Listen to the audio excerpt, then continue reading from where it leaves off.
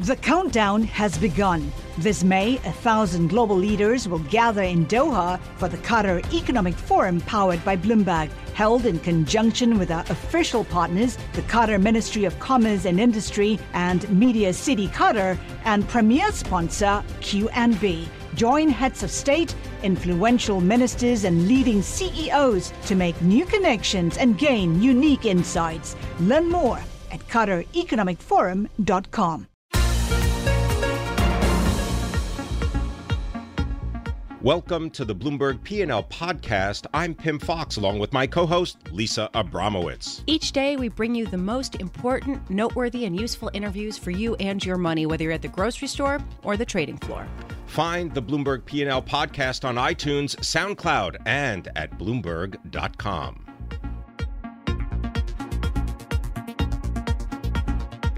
We want to break down a little bit more the merger with the GE unit, the oil unit, and Baker Hughes. And here we have with us Rick Clough, industrials reporter for Bloomberg. I want to talk about just the mechanics of this, because I know that we kind of got an explanation earlier, but I really haven't wrapped my head around the entity that they're creating and what that's going to give them going forward.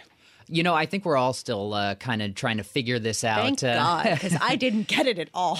She was worried. Yeah, it'll be a new publicly traded company. It'll be 62.5% owned by GE. And the way that they're characterizing it is it will be the new Baker Hughes. They've also called it Baker Hughes, a GE company. So in a sense, it's a subsidiary, but will function as a standalone company. And it really combines the operations, GE's oil and gas business, along with Baker Hughes, and creates a bigger player in the oil market, and one with a real broad range of product and service offerings. Hey, Rick, can you explain who is going to own that piece of Baker Hughes, and why wouldn't they just sell the whole thing to GE if GE is going to be an over 60% owner? You know, I can't entirely explain it, but you know, I think part of it had to do with GE's appetite here too. You know, they I think were reluctant to do a full acquisition. They said recently that was never on the table, and you know, for them, while they could do a really big deal, I think they're trying to be really disciplined with M&A, and you know, they've got an activist shareholder in Nelson Peltz's Trian Fund Management in there. And you know, that helps keep them disciplined. But you know, Jeff Immelt earlier in his tenure as CEO of GE took some criticism for some of the lack of discipline that some investors saw with their M&A strategy. And so you know, I think lately they've been trying to just be a little better about that. Well, I mean, GE sort of has had an identity issue for a while, right? And it's trying to rebrand itself as the future and more of a tech company. I mean, how does this allow them to do that, or does this factor in to sort of that strategy? Absolutely. They're trying very hard to rebrand themselves. And to their credit, there really does seem to be some substance behind this. They want to become the digital industrial company, as they describe it. And that's been a transformation that's been underway for a number of years now. They've been, on the one hand, really focusing on building heavy-duty industrial equipment, you know, getting rid of some finance businesses and consumer-focused ones, and focusing on things like jet engines and gas turbines. And then at the same time, they've been building a software business, and that's really to enhance the equipment that they sell, putting sensors and that kind of thing on it, and helping improve productivity and efficiency. And so this really fits into that.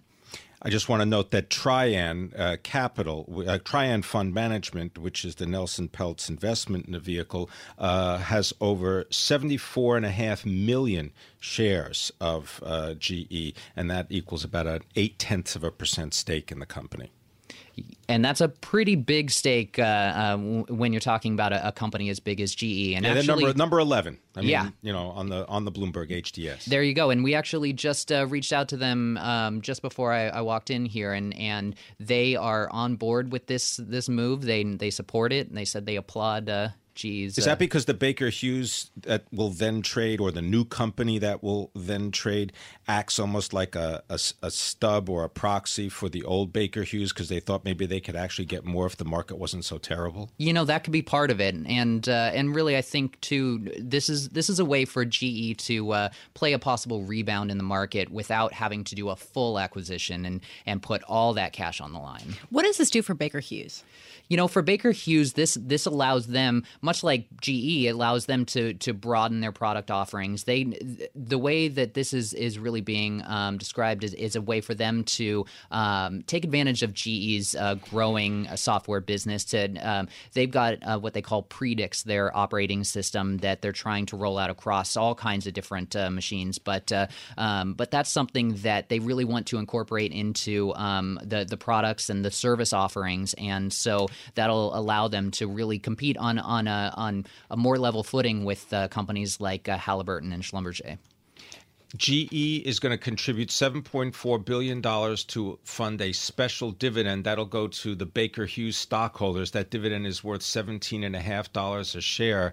What happens to the GE shareholder? Do we know?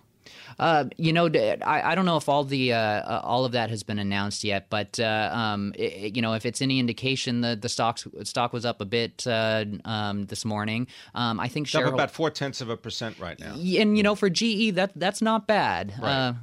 Even a 1% change is pretty unusual. Well, I should just point out that GE shares are down about almost 4% on the year, whereas Baker Hughes shares, thank you to the rally in oil prices, they're up more than 27%. So they're dipping a little bit. GE is showing a notable jump. Yeah, and actually with GE shares, a lot of the decline has come in the last quarter or so. I want to thank you very much. Rick Clough, industrials reporter for Bloomberg News. I'm Pim Fox along with Lisa Abramowitz. This is Bloomberg.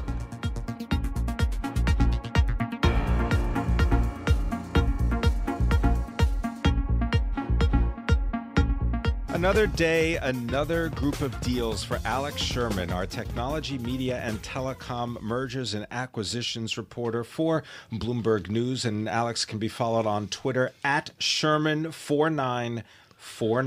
Look All at right, those Sherman. bags under his eyes. The result of many, many big deals. Well, he hasn't in grown long- Or having a 3-year-old and a 7-month-old. All right, fine. Yeah, that too. All right, so Sherman4949. Let's start with level 3 and CenturyLink. Go there first. Yeah, sure. So it's a big deal. These are big companies. CenturyLink is buying / merging with Level 3. It's a cash stock deal. The total value of this, if you include debt, is about $34 billion. So this is yet another large deal in the telecom industry. What I think is interesting about this one, Pim, is that it comes on the heels of the two biggest players in the world of telecommunications, at least sort of the world of, let's say, telephonic telecommunications, meaning AT&T and Verizon. They both did notable deals this year, Verizon buying Yahoo, AT&T just recently buying Time Warner, and now CenturyLink and Level 3 not going in the same direction there of buying sort of the flashy consumer-facing media business.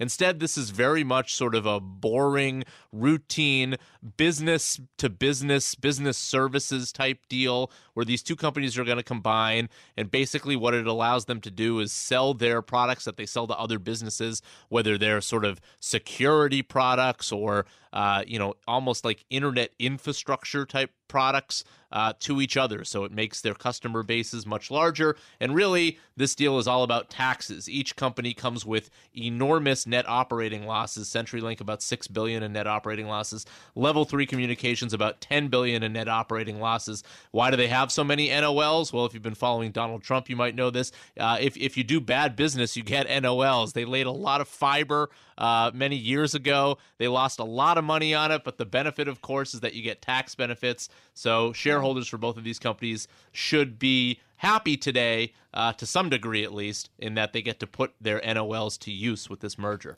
Man, you really get my heart pumping, with the boring business deal and all about taxes. I'm just, over here hyperventilating. I will say there was a story in the New York Post that I thought was really compelling about different companies, but has to do with a merger, so we're going to throw it at you. The story is saying that Goldman Sachs is trying to persuade Apple to come in and make a rival bid for Time Warner. Now we're talking. Yeah, now we're not talking boring business anymore. deals. Exactly. So, as we recall, AT&T has a bid, an $85 billion agreement already to acquire Time Warner. Okay, first of all, do you believe this story? And second of all, why would they? What? Why? So I love this story because, this story is like writing Dog Bites Man. Yes, Goldman Sachs is pitching Apple. Goldman Sachs missed out on the deal. This is a little inside baseball, I suppose, for people that don't follow this very closely, meaning the world of deals. But Goldman Sachs was not an advisor on the AT&T Time Warner deal, the biggest deal of the year. So that is bad news for Goldman Sachs. So they're trying to figure out, is there any possible way we can interrupt this deal? Because if they convince Apple to make a bid for Time Warner, that means they get paid. That's how Goldman does business. So yes, I'm sure they're pitching Apple to buy Time Warner. They're probably also pitching Apple to buy Disney. They're probably also pitching Apple to buy Netflix. They want Apple to buy something because they are very close to Apple. So I don't know exactly what the news value of this story is. We do not know that Apple is actually making a bid for Time Warner. They have long shied away from buying content. I can tell you that the advisors and people at Time Warner do not expect Apple to bid for Time Warner. So as far as we can tell, don't get your hopes up on this one. I absolutely love the quote in the story. They are freaking out trying to convince Apple to come in. Well, Alex, once you frame it the way you just did, I can understand why, because they are freaking out about their bonuses and justifying why they did not get this. And look, this has been a little bit of a rocky run for Goldman Sachs. They weren't on the CenturyLink-Level 3 deal either, which is another big deal in sort of that broader world. They were, however, on Qualcomm NXP, which was announced last week, which was a $47 billion deal. So in my world of tech, media, telecom, call it 1 for 3 for Goldman, which to their standards is definitely not up to their standards. Wow, that was a lot of information right there. I was just getting on the CenturyLink Level 3. Wait. You wanted to go to the boring business story and the merger and taxes. I looked at how much debt both companies have, and I was looking at this deal, and as Alex says, combining two businesses that have a lot, $16 billion in tax loss carry forwards. Correct? Alex? Correct. Yeah. And you're talking about CenturyLink is about an $18 billion a year company, Level 3. Excluding debt, right. Yeah. And the Level 3 is about an $8 billion company. Just wanted to get the perspective here. That's a lot of debt. Well, we'll see what happens. Exactly. Ton of debt. And look, it's not that uncommon for a lot of these sort of legacy telecom companies to have a lot of debt. As I mentioned, they laid a lot of fiber down earlier on, and that costs a lot of money. Alex Sherman, it is always a pleasure when you join us. Thank you so much. Alex Sherman, our crack ace, fabulous deals mergers reporter. Thank you for joining us.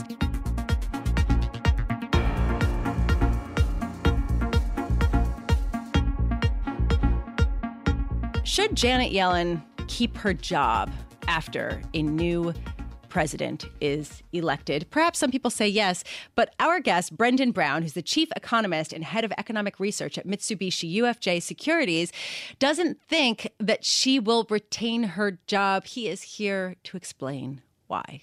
Thank you for being with us. Well, a lot's going to turn on how the bubble in asset markets go.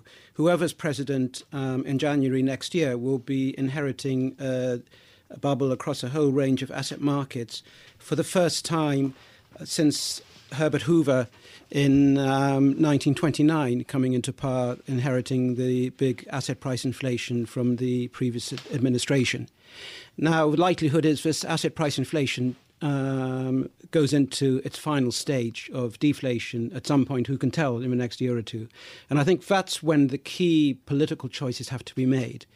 Does the next administration then just do the same as the last time, reinflating negative interest rates, trying to create another big asset price inflation?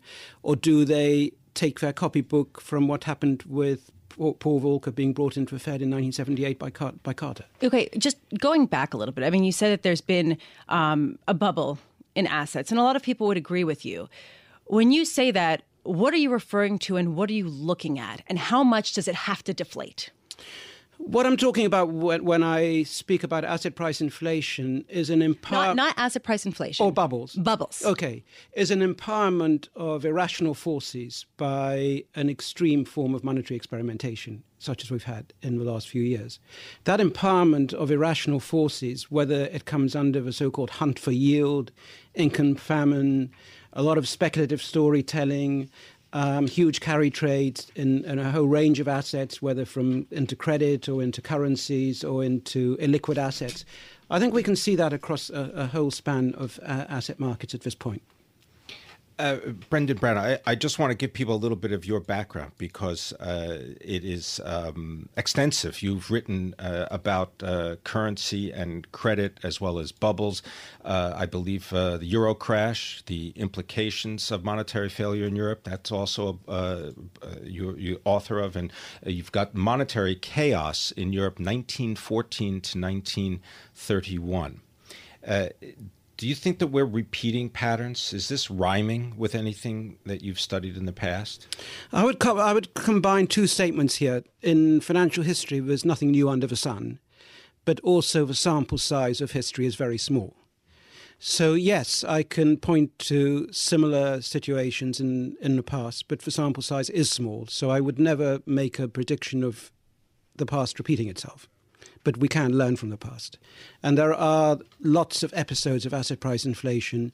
And what I would say with all of these is that the deflation goes through a mid-late phase and then a final phase. In the mid-late phase, what you get is froth continues to build up in some markets, whilst at the same time it's drained away from others. And the central bank tries to keep things going by making a new injection. And I think that's the stage we're at. So we've had the implosion of the oil energy asset bubble. We've had an implosion of some of the emerging market currencies. The Fed at the beginning of this year took out the Yellen put, took out a second Yellen put at the time of the EU Brexit. So it's had the luck of Napoleon looked for in his generals. It's managed to keep the asset price inflation going in a key election year and hopefully, from their point of view, would get Hillary Clinton re-elected. But that luck, from what we can see in history, is not going to continue forever. Well, so what asset specifically do you think is the most inflated and the most ripe for a precipitous fall at this point? Well, clearly we've had a lot of the carry trade into long government bonds. That is where we've seen a lot of this search or hunt for yield. We've had it into the investment-grade corporate bond market, including a lot of emerging market paper. And we've had it into some areas of real estate, whether it's commercial real estate and in some hotspots around the world. But what triggers the decline, the precipitous decline, not this 3% loss on global bonds in October? So what triggers a precipitous decline? It could be a credit event. It could be some surprise slowdown in economic activity. And it could be the unwinding of the government bond bubble in itself, with more and more speculation that there's going to be a very significant rise in rates. And then you can look at the exogenous factors and the chance factors. It's a whole range of possibilities. You know, if I was just to take one example, and it's a long way back in history, but it's a very similar monetary experiment to today, with the 34 to 36 period under Roosevelt, with a big monetary expansion, similar monetary base, interest rates stuck at zero, long-term interest rate manipulation, very strong asset markets. And then suddenly, from summer 37 to autumn, you get a precipitous 35% fall in the market and the onset of a recession, which is even more severe than 1919 and 1930. So there is a precedent for that. There's also a precedent for what comes after that, which is why I asked you at the very beginning, do you see or hear, rather, rhymes to history as to global conflicts and what people can do to protect themselves? I think the biggest question I have about all of this is the politics. Central bankers essentially are put there by the politicians to run a particular policy which is to their liking. We now have the Obama Fed, essentially, with everyone appointed by Obama running a particular monetary philosophy. The question is, when this experiment is seen to fail, And I know there's a lot of central bankers around who say the policy's been successful, but really I think it's a joke to say the policy's been successful when we haven't even seen the end of one business cycle to know how it all ends up and whether the lower income people suffer eventually a huge erosion in their pensions. You know, all these people saying that the lower income people have gained because they're employed, for leaving out altogether what their pensions are going to be. But there will be a big political choice when this experiment fails as to what comes next. The best outcome would be if there's a Carter there who brings in a new head of the Fed who would follow a return to a sound money policy. But I don't know but the alternative would be somebody coming in who just wants, appointing somebody who would just intensify the present. I want to thank you very much for putting this into perspective for us. Brendan Brown is Executive Director, Chief Economist, MUFG Securities. This is Bloomberg.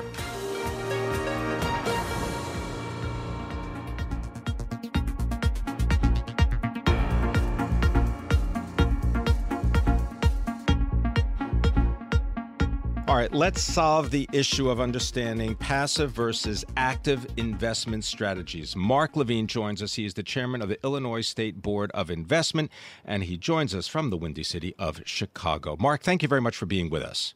Thank you for having me. Just tell us a little bit about the Illinois State Board of Investment, how big it is, your role in it, and how many people are recipients of your work, and just give us some context. Sure, of course. We're one of the three, we manage money for one of the three, sort of the big three Illinois state pension funds. So there's a pension fund for teachers, Illinois teachers. There's a pension fund for state university workers. We don't manage that money. And those are 35 and roughly $16-17 billion in assets, those two funds. Our fund, we manage assets for the state employees, the legislators, and the judges. And our assets in our defined benefit pension plan are $16 billion. There's 120,000 both retired and current workers who are beneficiaries of our pension. We also, and this actually got some press more recently, we also manage a $4 billion deferred comp plan, which is really, quite similar to a 401k, which your listeners would be more familiar with. Right. So there's about $4 billion of assets in that, and we've got about 50. I believe the number is 52,000 of our 120,000. Of the 120,000 beneficiaries of our pension system, 52,000 of them participate in our DC plan. Okay, well, let's get right into this. I am so glad you're here. Mark Levine, let me tell you, I think that it is so interesting what you did. You voted on September 15th to convert the 401k type of plan to an all-index fund lineup. So in other words, that's the $4 billion 401k style plan. This is a big shift, especially at a time when a lot of people say, maybe active management has underperformed, but going forward, they could potentially outperform given if there is a rising rate situation or given how crowded some of the bets have gotten. So justify it. Why do you think passive is the way to go going forward? Sure.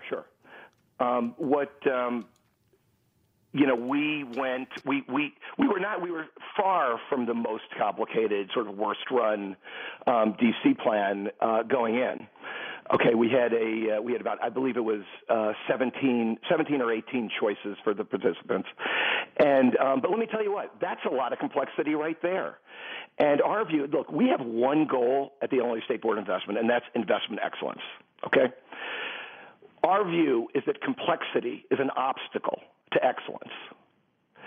And so everything we do, whether it's in the DC plan that you just asked about or our pension plan, we're always striving to simplify.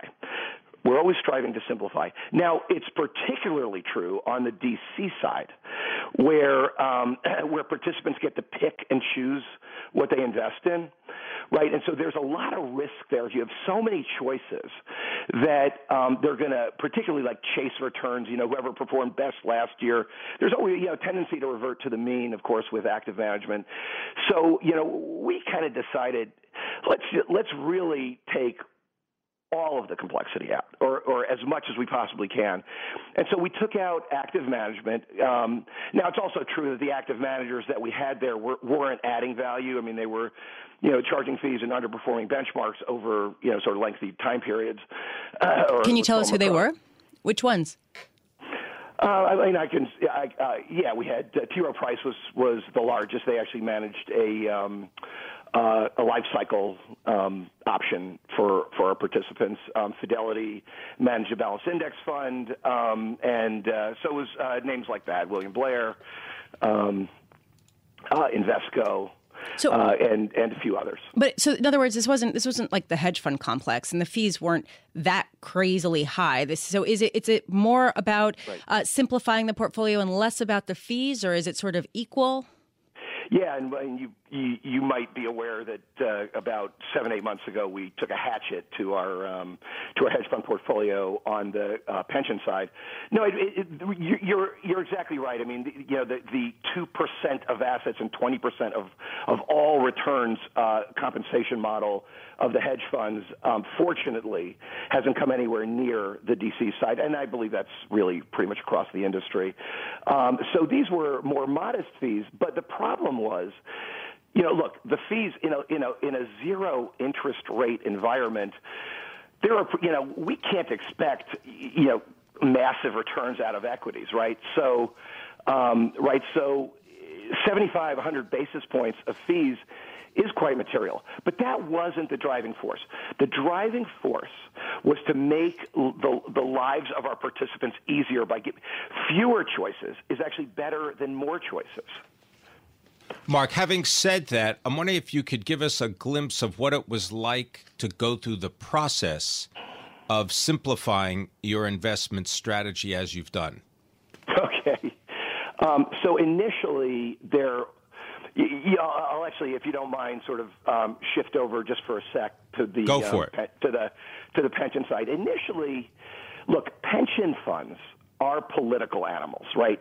The trustees that govern pension funds tend to be, elected by unions or state office-wide holders, governor appointments, which is actually how I got on the board. So there is a political element to it, and our board had a lot of turnover last year. So and I was elected chairman in September, and the first thing that I did once I was elected chairman was start to try to simplify the portfolio by removing, or by sort of asking staff to look at removing our active managers that weren't adding value. Okay, so and now the guys who, let's say, were on the board before I got there, they kind of looked askance at what we were doing. It's like, are you just did they give you 10 seconds? Because that's all I'm going to give you. Sorry, you got 10 seconds to wrap it. Okay. Yeah. Okay. Sorry. So it's sort of this view of replacing our guys with your guys. And once they saw what we were really bringing in passive managers, and so we weren't bringing in. There was no our guys. There was just good basic kind of management where we get market returns. There aren't investment management fees. It's really better for anyone. The hostility level really went down. Mark Levine, thank you very much. Chairman, Illinois State Board of Investment. This is Bloomberg.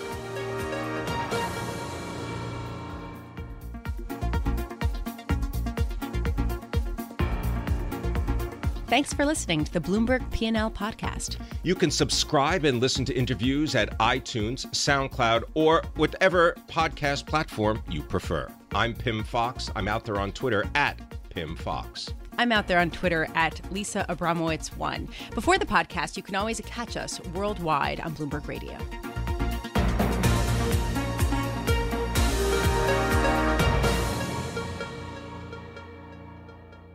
The countdown has begun. This May, 1,000 global leaders will gather in Doha for the Qatar Economic Forum powered by Bloomberg, held in conjunction with our official partners, the Qatar Ministry of Commerce and Industry and Media City Qatar, and premier sponsor QNB. Join heads of state, influential ministers, and leading CEOs to make new connections and gain unique insights. Learn more at QatarEconomicForum.com.